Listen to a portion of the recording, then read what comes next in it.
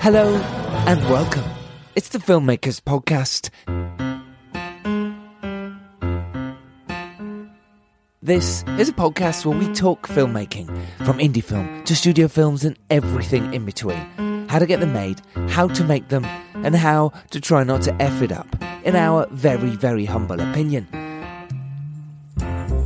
Today, we're talking about making a Hollywood mockumentary feature film with Scott Fivelson and his brilliant film, Near Myth, The Oscar Night Story. I'm Giles Alderson. I'm the director of The Dare and the director of the new vegan documentary, which has its new Twitter page. And I'd love you to go support it. If you're on Twitter, please go there and give us a follow. It is at Food for Thought Doc. And the 4 is a number 4. That would be amazing. Myself and Dan are going to Croatia in a couple of days, and we're going to be there for a week filming. It's really exciting. We're buzzing already. Really pleased with how it's going so far. I'm also the producer of the horror comedy A Serial Killer's Guide to Life, and I produced and directed the vampire documentary World of Darkness, which is available now for you to see. I'm recording this from my shed. It's really late. It's pretty much 3:10.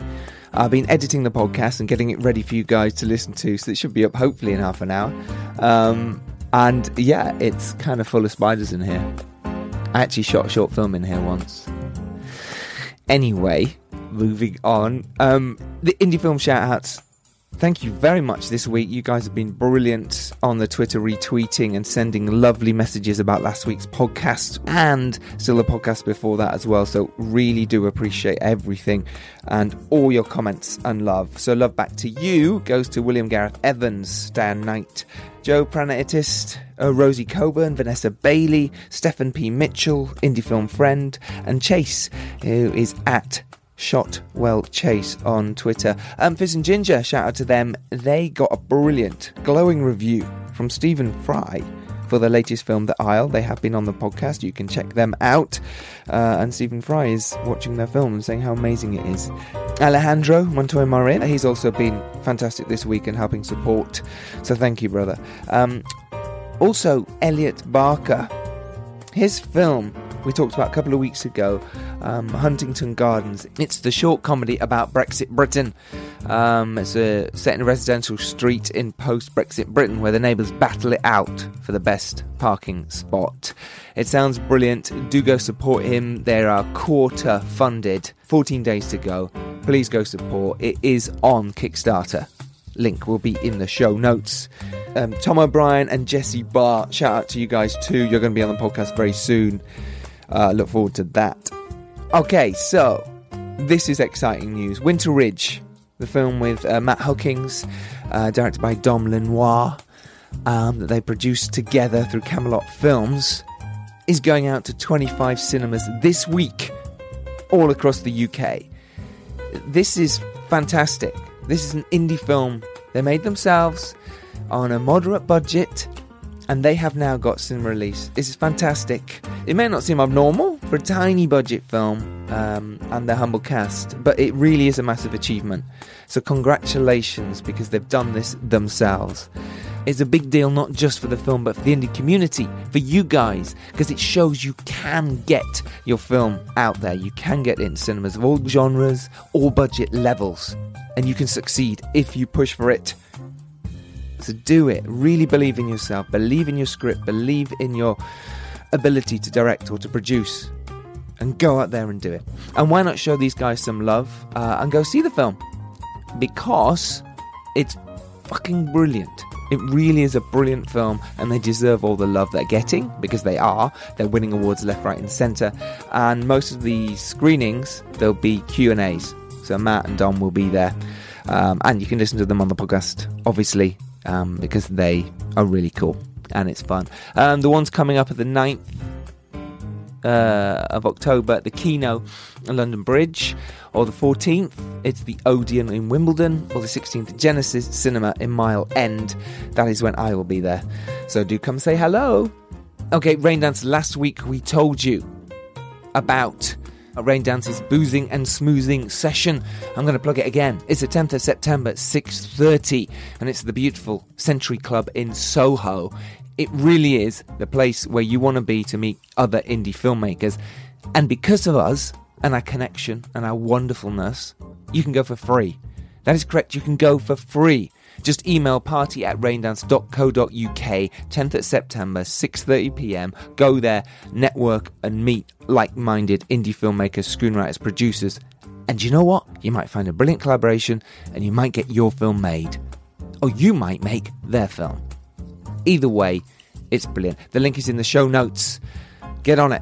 Right, time for this week's podcast with the fantastic Scott Fivelson and his film, Near Myth, the Oscar Night Story. I hope you enjoy this week's podcast.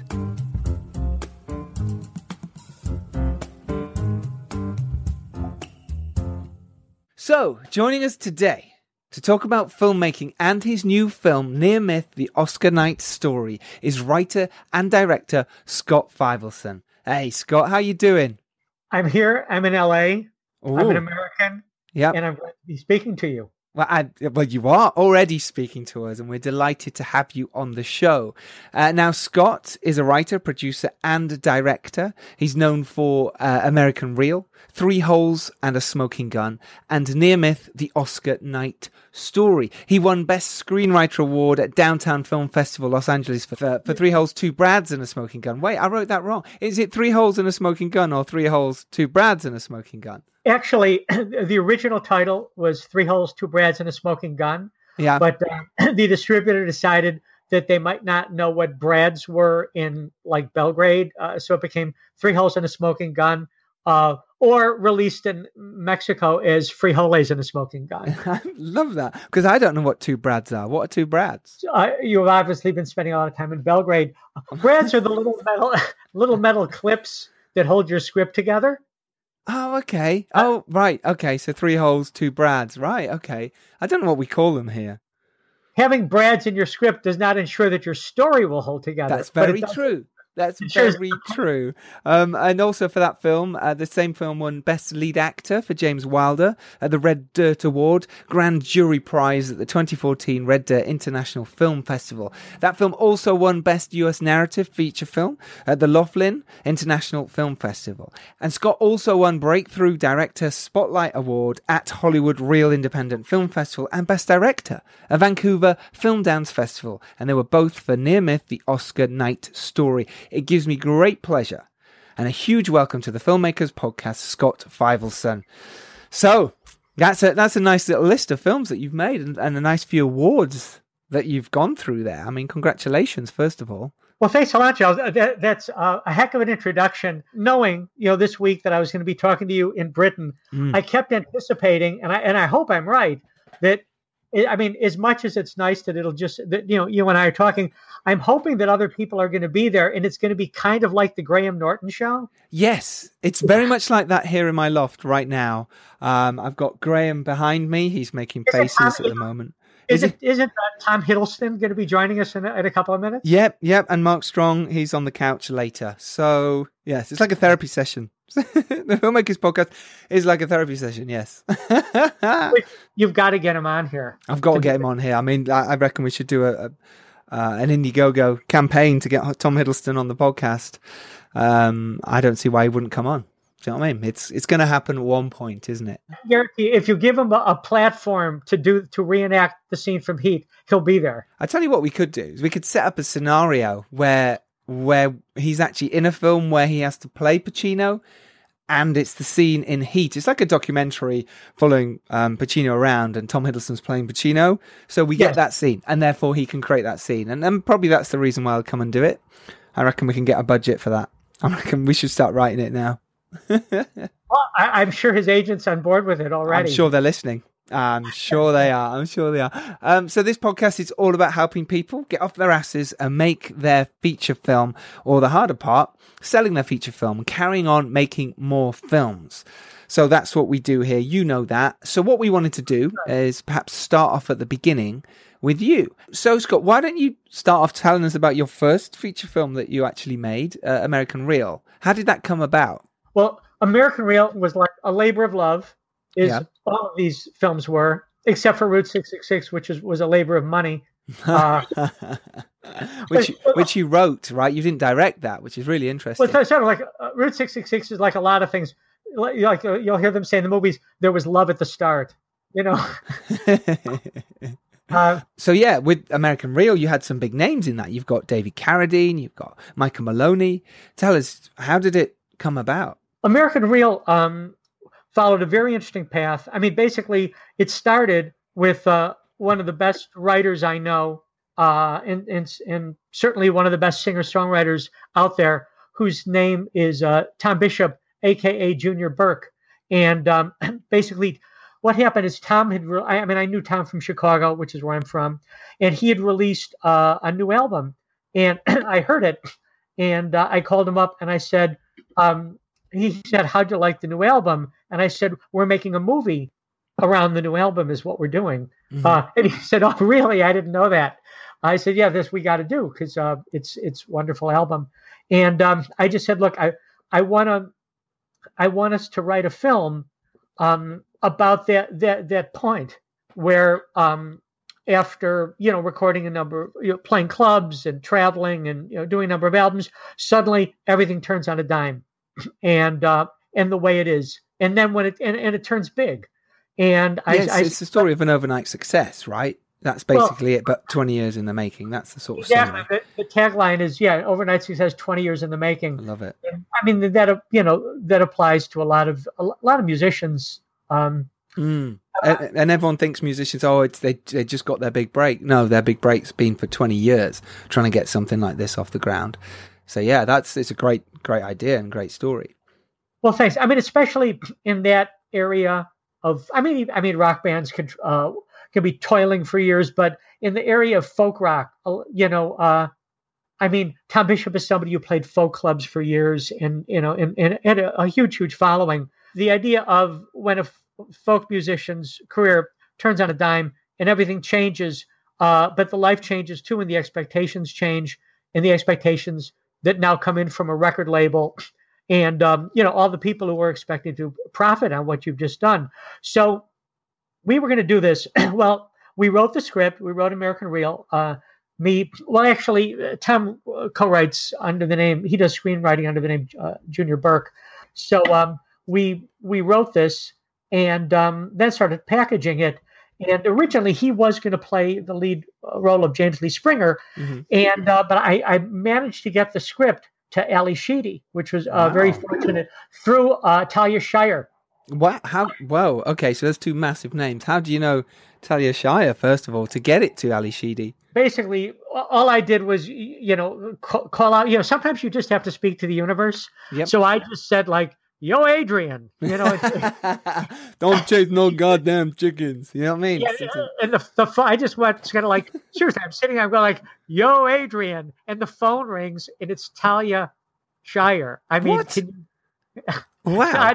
It was more complicated than that. I'm sure. But I did. I didn't call Stallone. He would have gone like, no way.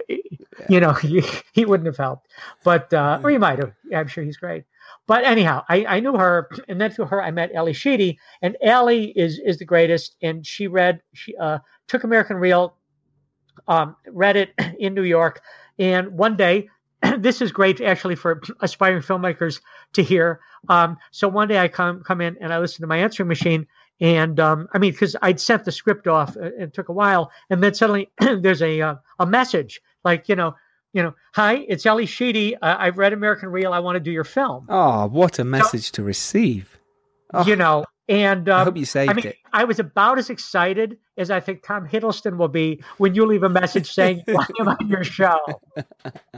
Finally, he'll say, finally, that Giles has bloody called me. Finally. I know. And Mark Strong keeps just like riding him about like, you're never on the show. They're never going to ask you. Of course he does. They're never going to ask you, he says. Yeah, all the time. So, but anyways, that was very okay. The next step was Ali said, "Look, Tom's terrific. I love his music. Tom Bishop Junior Burke. I love his music." Mm-hmm. But she said, I really need to act opposite somebody who has done a lot of film. And so he said, look, if she can bring someone else and that's going to make it happen, and, and it's our script and his music, go for it. So Allie said, let me talk to somebody. I'm not going to tell you who it is. And I think he's going to want to do your movie, and I think you'll want him. And I said, sure. Okay. Let's see who it is. I was thinking, who's she going to come back with? Is Ray Romano? I mean, what's it going to be? So, I mean, that could have been great, So anyways, a few weeks later, Allie calls and says, okay, David Carradine wants to play James Lee Springer. Oh my gosh. And again, that was like another Tom Hiddleston moment. I keep hitting on that, but it was like the same excitement he'd have being invited. Gotcha. And see, I'm going to say so much that he will call this show and say he needs to be on with us. Of course he will. Tom Hiddleston, get on it. Anyways, but Allie said David wants to do it.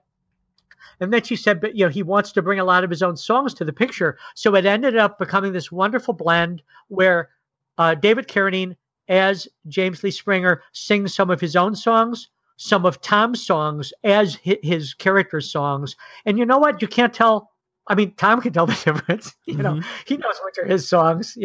But the audience can't. And it's a wonderful blend. So, and David said some great things. I mean, during the making of the movie. At one point, he said to me, first of all, I loved working with David. I thought he was a great, great guy. And he said, look, I'm doing this film.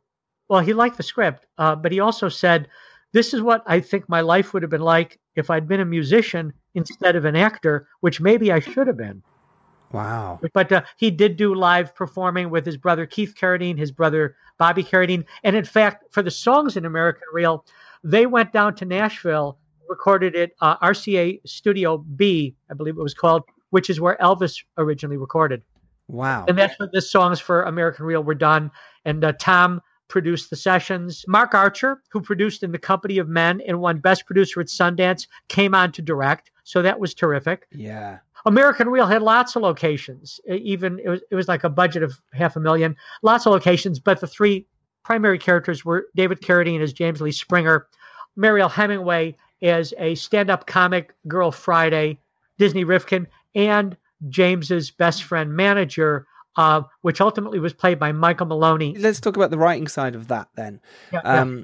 How did you find writing it? Obviously, because it's based on sort of myths and stories and what happened with Tom's life. How was it to write the screenplay then? How did you actually go about it? The long-winded answer to your question is index cards. Index cards. Okay.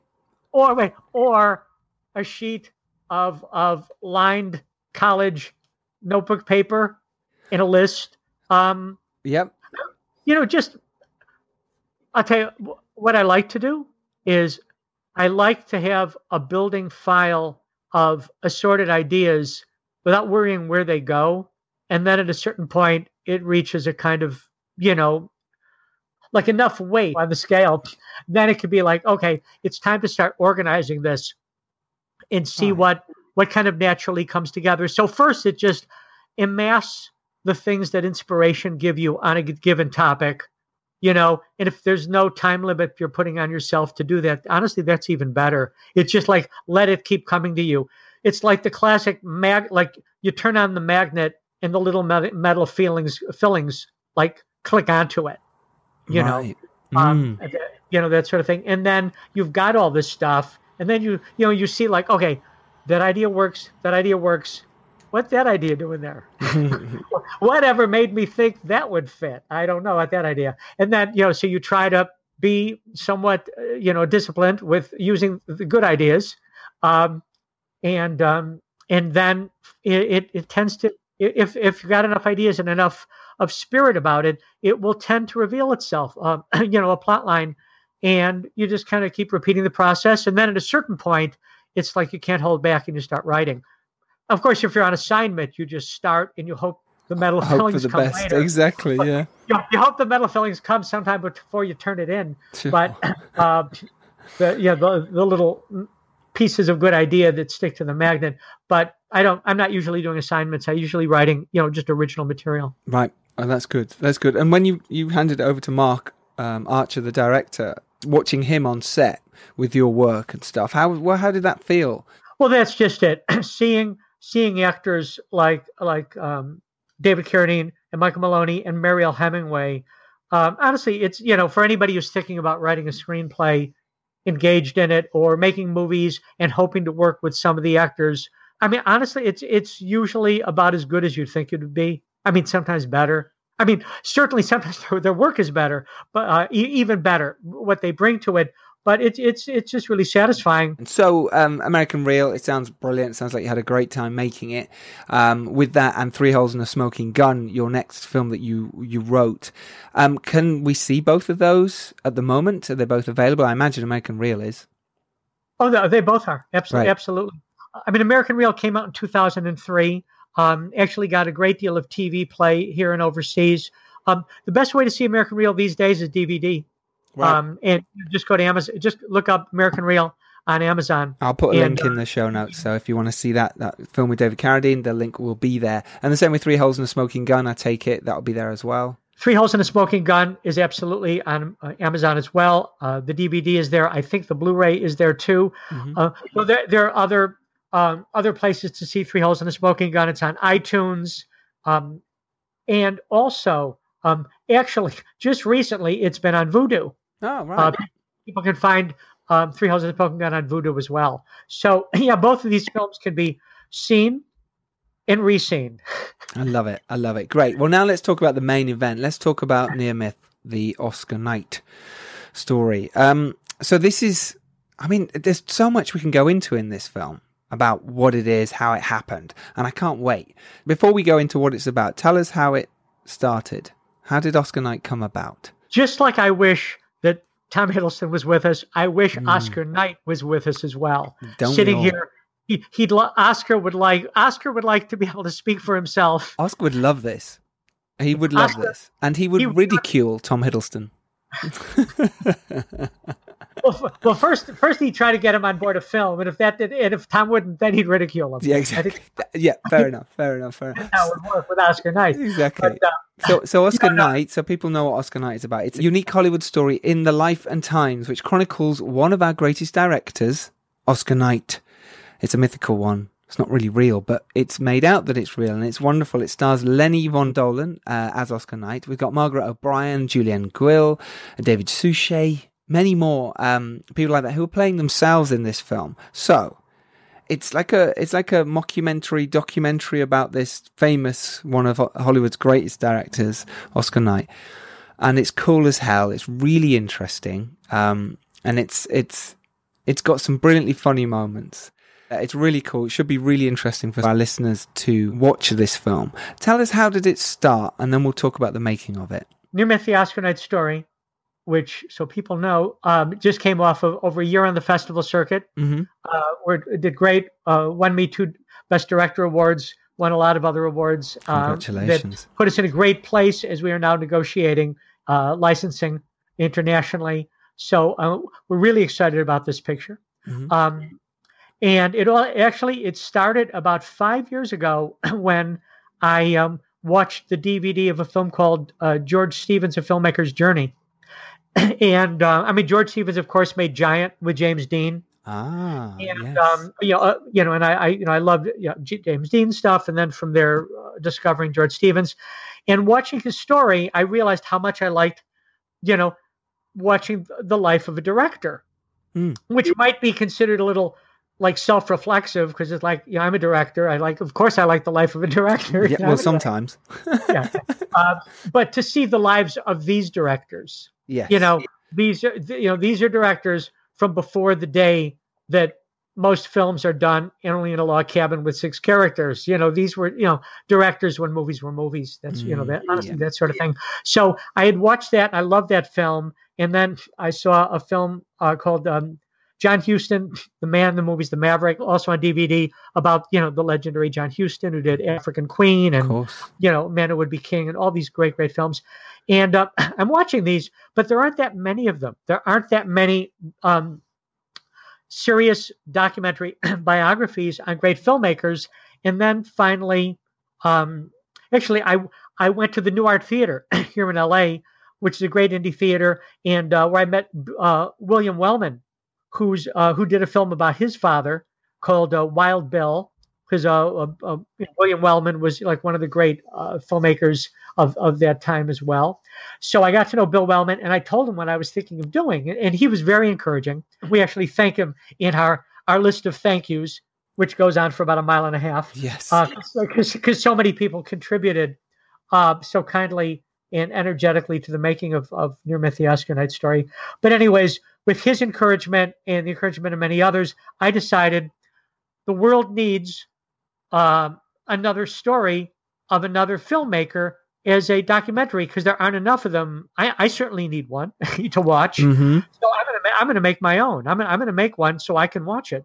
And except I didn't want to do one that is as dry and serious as, especially if it's not somebody who's real. So I wanted to take another angle on it. I tend to write a lot of comedy and satire when I'm not writing like thrillers and film noir and that sort of thing. Mm-hmm. So anyways, the idea of this filmmaker named Oscar Knight was born. And it's really very gratifying. The people, I mean, the film has not been released yet, but the people who, because we're setting up distribution through our sales agent, but the people who've seen it at festivals in the US and Europe, who've seen the film, who don't know the inception of it. I've had people say to me, I've seen Oscar Knight, I've seen the movie, I really liked it. It's really funny, but I can't find anything about him. I want to find out more about Oscar Knight. So in other words, there are people who've seen it and they're enjoying the comedy, but they still think it's real. It's not like they took it seriously. They enjoy the satire, but they just think it's like Ed Wood, like this Oscar Knight was a really funny guy. I want to read more about his life. Interesting. And to which, you could say like, well, happy hunting. Yeah, exactly. I mean, actually, I've actually had a few people come back and go, look, the only stuff I can find on Google is stuff about your movie, but nothing just about him. Why is that?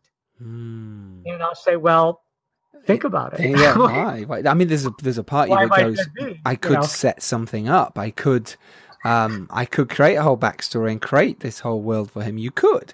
But I think it's really nice that you made a film that people actually believe that Oscar Knight is a real person. That's great. Not everyone, but some people. Yeah. Actually, the best situation is where I've already told some people it's a mockumentary or it's a satire or it's fiction, and they've forgotten and they've come back and said, well, how can I read about him? And you'll go like, weren't you listening when I told you what this is? But nonetheless, it is roundly being considered very entertaining and really funny. And it's touching as well. It's rather nostalgic. There's actually a sequence in the film about one of Oscar Knight's best friends, Tully Castle. And in the picture, first I should say this movie, for all those who see it, it contains everything you'd want to see in a documentary biography about a great filmmaker. It has obviously lots of still photos in black and white and color of Oscar Knight himself. It has interviews with famous stars talking about, what it was like to know the guy, and his who he was as a filmmaker, as a man. It has clips from his films, songs from the period, and then it has this montage about Tully Castle, who in our story was a brilliant young New York stage actor, and we intimate that he was kind of like a Brando, and he came out and did an Oscar Knight film. He did one film with Oscar Knight, one film with Hollywood, but as the narration says, Hollywood would not have a chance to work with Tully Castle again. So this montage with our actor who plays Tully Castle, Anthony Dillio, it kind of evokes the people. It evokes the people we've lost. Whether it's James Dean, Heath Ledger, et cetera, because that's a whole other part of the Hollywood life, the Hollywood experience. Yeah. So that part is not. I mean, that part's rather more nostalgic and poignant. So one way it differs from the average mockumentary, it's not just a series of one-liners. It really is it's a biography. It's a biopic. It happens to be a mockumentary. Which is great. Which is a great idea. So how did you go about then finding for one thing, the footage you needed, which obviously you shot, getting the clips, the songs? Tell us in the details of actually going out and actually making something like this. Well, to start with, whenever I start casting a picture, I always begin by saying, "Yo, Adrian." Mm-hmm. You've got to, just in case, you know what I mean? Someone turns up like Ali Sheedy with another script, or, Well, this time I say, "Yo, Adrian," and like David Suchet calls me. I mean, like, this is... What? This is incredible. This is effing nuts. It was done in pieces. It was done over a period of 5 years while I was doing other projects, other pictures, other writing, because I'm a novelist and a playwright as well. Mm-hmm. So it was done in pieces. It was done without a deadline. In fact, David Corwin, also AKA David Pacino. Yes. All the most talented people I know always have two names. So there's Tom Bishop Jr. Burke, David Corwin, David Pacino. Because he produced it and he's a cinematographer of it and he edited it as well. So I think he needed a few names. He needed a few names for that reason. One name for every job. Absolutely. I think that's the way it works. One of the things that you need if you're going to try to make a movie that looks like a real biography about the history of cinema is you need photos. And this doesn't just mean selfies. Of course. It can't be like an hour and a half of Oscar night taking a selfie. Well, that just wouldn't be real, would it? The aim was to really give a taste of every decade in the history of filmmaking. But Oscar night's heyday, one might say it was like the late 30s through the mid 60s, because mid 60s he was being nominated. Now that's a key through line to the movie. He was getting nominated all along the way for Best Director. And the first time he's nominated in the picture, it's the end of Act One, and it's a turning point. It's the narration says, Oscar night had arrived. Yes. Now he doesn't win, but it's okay, and it's Hollywood in its halcyon days. And we have there's a great montage of Lenny Von Dolen in the late 30s, in early 40s. You see him drinking with Errol Flynn. You see him posing, photographed with Cary Grant, lighting a cigarette from Marlene Dietrich. Lenny Von Dolen did not actually do all of these things, but nonetheless, thanks to the magic of green screen and David Pacino, Lenny Von Dolen did do all these things. And the costume house. Amazing. The magic of the costume house it's called the Costume House, actually, in Van Nuys. We had a great situation. They gave us carte blanche it's like all the costumes we could carry, literally. So how did you actually get those? Like say, you've the magic of green screen, the magic of putting stuff, stitching it together. How did you actually go? Okay, well, first of all, get the rights for the photos or the clips that Lenny as Oscar Knight is starring in. How did you go about that? Actually, it was thanks to the good graces, kindness, vision. True vision of Mark Wanamaker. And Mark Wanamaker is a film archivist in LA. Mm-hmm. And he has been a technical advisor and archivist, bringing similar photos and knowledge about period clothing, period buildings, architecture, etc. for Chinatown, LA Confidential, Rules Don't Apply, Warren Beatty's latest film. Well, I say Warren, so Warren. So the people in Scotland believe I know him. Exactly. It's like me and Tom Hiddleston, just me and Tom. Tom, yeah. Well, he's our bud now. Yeah, well, will be. So, but seriously, Mark opened up his what's called Bison Archives, mm-hmm. and he said, use the photos you can use, and we just picked these great photos throughout all these eras. Then we found a great green screen setup downtown. There is a scene in our film from Oscar Knight's movie.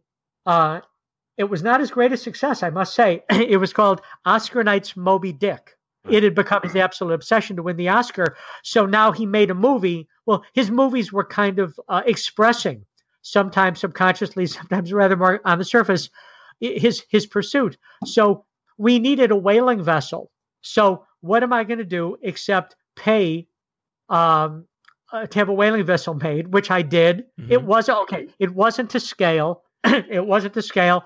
But I will say that the whaling vessel that we shot was brought to us on a truck in downtown LA, down an alley, and we got it in there. I don't know how they got it in, but nonetheless, these are the kinds of things that you do when you're making an indie film where not only is there no deadline, it's like the film is a lifestyle. We like, what do you do? We just make this film. We're just going to keep making this film. Which must have been quite difficult to not have a deadline, to not have an end date. Sometimes must have been difficult, right? Because sometimes you go, right, okay, let's go shoot this weekend. Oh, Dave's not available, or Lenny's not available. Okay, we'll do it next weekend. Did that happen a lot? Was that kind of when people are available type vibe? Well, you know what? I mean, when people were available was part of it. Or when we found, like, we need to find certain pictures, or we need to find certain photographers who can. I mean, actually, David Pulcino shot a lot of still photos, but we had other photographers too. Okay. So we were searching for photographers, costume people, artisans. It was. That's why there were miles of thank yous and miles of credits beforehand. But the no schedule method was it worked kind of like a dream. Really? No, seriously, it was a lovely way to do it. It was like no stress filmmaking, and it's just like we're gonna do it as things permit. And I'll probably never get to do another film in that style again. I have other things that are moving, and they all have a schedule. That's amazing. Was it just because everyone was just more relaxed with it? You could go, here are the dates now. Are you available on the 16th? Let's go shoot that. Was it, which takes the pressure off, I suppose? Well, it was, it was very independent financing with it came from a source that was okay with this. And they were just of the mindset, I mean, this was made to make a great movie and a movie we loved. And that's what it was all about. And it was that pure. Actually, I love it. And so how did you get the cast then? Let's talk about the cast, because you got an amazing cast. How did they all come about? Well, after I said, yo, Adrian, and the phone didn't ring, I then set about, I contacted some actors I'd worked with before who I thought might be game for this kind of craziness. Yes. And it's like, so I called Joaquim de Almeida, he's a 2-time Portuguese Golden Globe winner. Yeah, I just rang him up and asked him to do it. And he said, what part would I be playing? And I said, well, actually, to be honest with you, he said, I was getting the same reaction from a lot of the actors who I knew, who I asked. And it was not a bad reaction. It was a good reaction. He said, what part will I be playing? And I said, you'll be playing yourself. And similarly, when I was talking to Rudolph Martin, brilliant German actor, in Swordfish with John Travolta, NCIS, he has a rabid fan base. People love Rudolph. And when I told Rudolph, you'll be playing yourself. And wouldn't you know it, in the case of all these actors where I said that, they said, I know how to do that. I've done that before. I just don't know if I do it well. Yeah. I think Rudolph said, I'm doing it right now. Right. He's got the part. It's his. In this moment, I'm doing it. And I said, you're doing it well, Yeah. So Joaquim agreed that he would know how to play himself. Rudolph too. Yeah. And these were people you knew, so therefore you could just pick up the phone and call them. Right. Is it from just being around the scene? Yeah, it was basically living in LA. Living in LA and just being out and about. I mean, each story is different, but the end result is they all showed up. Exactly. So that was the important thing. Actually, David Suchet was brought into the project by co-producer Paul Gregory, an officer and a gentleman, to be sure, a fine British actor, is really, really good friends with David Suchet. David thought it would be a hoot to do it, as he said, and he's wonderful. Great cast, well done, really well done for getting that. In terms of shooting it, you did it over 5 years. Was there any issues that you came along on the way? Was there anything that you felt that you could have, that was amazing? Talk us through that bit. Well, I mean, maybe I should come clean and say, the reason it took 5 years is we shot it all in about a month, but then we spent like 4 years and 11 months shooting one scene like Kubrick. Yep. I've heard that. Lenny, this is take 30,000. Not laughing during some of the funnier scenes. That's a real problem. Actually, it can be when you're doing comedy. It's so hard not to laugh. I've been told off for doing that a few times. I'm sat behind the monitor and I'm just giggling away. And you hear the sound go, "Can you shut up? You're ruining the take." I'm like, I can't help it. It's funny. Basically, you're doing an outdoor scene, and you have like a whole group of people. Maybe maybe it's in the woods, and the actor finishes, and basically he looks around, he can't see anybody, and then people start peeking out from behind trees with their hands over their mouths. Yeah, they're the good bits, and you hope that translates, because sometimes when you do that, and then you get back into the edit suite, and you look at it and you go, "Oh, I wasn't as funny as I thought. We were all laughing on set." It's funny how that can happen. I don't want to give the impression that was always the case, because there is that kind of idea of, okay, therefore it's not funny. But nonetheless, somebody is going to break up at some point. Yeah. And there is some really funny moments in the Oscar night story, especially during the interviews and stuff. It's just really funny. Did you allow the actors to sort of improvise a little bit around that and find their own rhythm and beats? That was absolutely part of the process. The film was fully scripted. A lot of times, I believe some documentaries aren't scripted, or they'll have a few ideas written on a cocktail napkin and go shoot a movie. People who see this might think that the entire thing was improv. It's possible. It was very intricately scripted and rescripted, including to suit the actors we finally got. Yeah. Because I did write early on. I did have an interview for Martin Scorsese. Wow. You'll notice he's not in the film, but I did write one for him, and I wrote one for Sean Connery. Of course you did. I'm surprised you didn't write one for Hiddleston as well.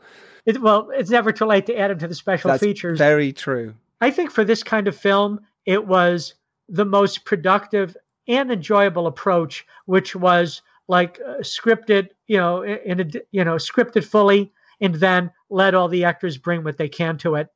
Brilliant. And so that's what we did. And in terms of the budget for it, then, how did you get the funding? Yo, Adrian. Right. That's the best way, my friend. Your call out to the universe. Put it this way. We'll have you include an email to my investor, so everybody could write to him and ask for money. How's that? So I think we'll keep this off the record. But so somebody who could write a check did, and we're glad they did. Yeah, that's great. You found an investor and they invested. Great. That's good for our listeners to know. Let's talk about the distribution now then, which is the perfect time. There's the open field of this film. So what's happening? What's the situation? When can people see it, potentially? So what's happened now is the sales agents come on board, and now our sales agent is negotiating deals having to do with the U.S., Europe, Canada, and I'd like to think that this is going to be available certainly later this year, but hopefully not so much later. Great. Just some months from now. Okay. But yeah, it's coming. It's coming. It's coming. Good. And then, of course, ultimately Amazon, instant video and iTunes. But first, possible art house theatrical release,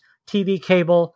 There's so many great platforms before Amazon and iTunes. There absolutely is. You're right. So that's great. You've managed to get the film with a sales agent, and it's now going to be coming up to release. I'm very excited for people to see it, because I think it's a really, really cool indie film. I think it's great. So I'm excited by that. All right. So what's next? What's next for you? What's exciting here is that Near Myth, the Oscar Night Story, has been opening a lot of doors. So with what's come before in this film, I'm now working with my manager, who's also a producer, Sean Maurer. He was one of the executive producers of film Killing Gunther, was also a producer, associate producer on Joshi, which was a Sundance picture. So we've got a movie that is a big budget studio picture. It's a Navy SEALs action adventure called Carrier One, and it is being packaged at the moment. It looks like it's going to be a studio film. Well, we're working with an Australian partner named Jennifer Van Gessel, who's made the film called Beast No More and does a lot of work out of Australia. So this is going to be a great international picture, Carrier One.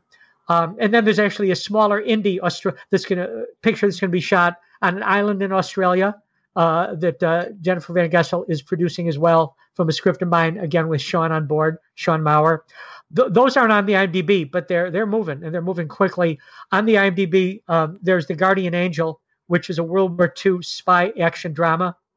Right. There's all of that. And then, so on Break, my LA project that I'm going to direct, I'm in talks with Billy Boyd, Lawrence Pressman, James Tormé, a great actor-singer, and a great actress-singer in New York, about a musical for the stage in LA called Dolls and Guys, which I'm very excited about. And then finally, because that is for theater, finally, there is going to be a production on October 26th and 27th in Belfast, Ireland, possibly another night as well there. It'll be at the Accidental Theatre. In November, it'll probably transfer to another theater. It may have a rather longer life in Northern Ireland. The director is Thomas Pollock. The producer is Rachel Coffey. And like I said, that'll be coming in October. Dilo Ferlatchke and Leading the Witness, a double bill in Belfast, Ireland. Wow, it sounds like you're massively busy. It's great. It's really productive. Congratulations. It's really exciting. Well, thanks. So thank you very much for your time, Scott. This has been absolutely wonderful. Now, our listeners would love to know where they can follow you. So where can they find you on social media? They can go to Facebook, and they can simply look up Scott Fivelson. They can message me. They could look up the Facebook page for Near Myth, the Oscar Night story on Facebook, and they could look up Oscar Night Fan Club, which is thriving. So 3 places they can find me on Facebook. They could find me on the IMDb, or they could find me here with Tom Hiddleston and you. Of course. Best place to find us. Absolutely. Any day of the week. Absolutely. This has been fantastic, Scott. Thank you so much. Really appreciate your time. Totally do. You can follow us at Filmmakers Pod. You can follow me at Giles Alderson. Remember, get your screenings and fundraisers into us for our indie film shout-outs. So, Scott, just before we leave you, is there any advice you can give us for indie filmmakers? Keep doing it. Keep doing it. Yeah. And I'd say reach high and reach higher. Cool. Because once you start the process and you start reaching out to people and sources, you will sometimes, not always, but sometimes be amazed at what becomes possible. And be really proud if you do it. Oh, absolutely. And in the case of Scott, everyone just shout Adrian really loudly and things might happen for you. Tom Hiddleston might just turn up at your door and say, I want to be in your film. You just never know in this world. Scott, honestly, thank you so much. Really appreciate your time. Giles, what I could say is I've done other interviews, but this has been the most fun I've ever had. Wow. I'll take that. Absolutely. It's certainly the most fun Hiddleston's ever had. Yeah, it definitely will be. Definitely will be. Remember, being prepared is everything. You can make your indie film, but know who your audience is. Get out there and do it. Remember, if you're lucky enough to do well and rise up, it's your duty to send the elevator back down. Scott, thank you very much for your time. Thanks a lot, Joe. Pleasure. Everyone, remember, there's a new show out on Tuesday, as always. We will see you next Tuesday. Until then, stay safe, keep making films. Remember, go out there, do it, get it done wherever you can. Till next time, bye-bye. This was a podcast from the Podfix Network. You can check out more shows like it at podfixnetwork.com.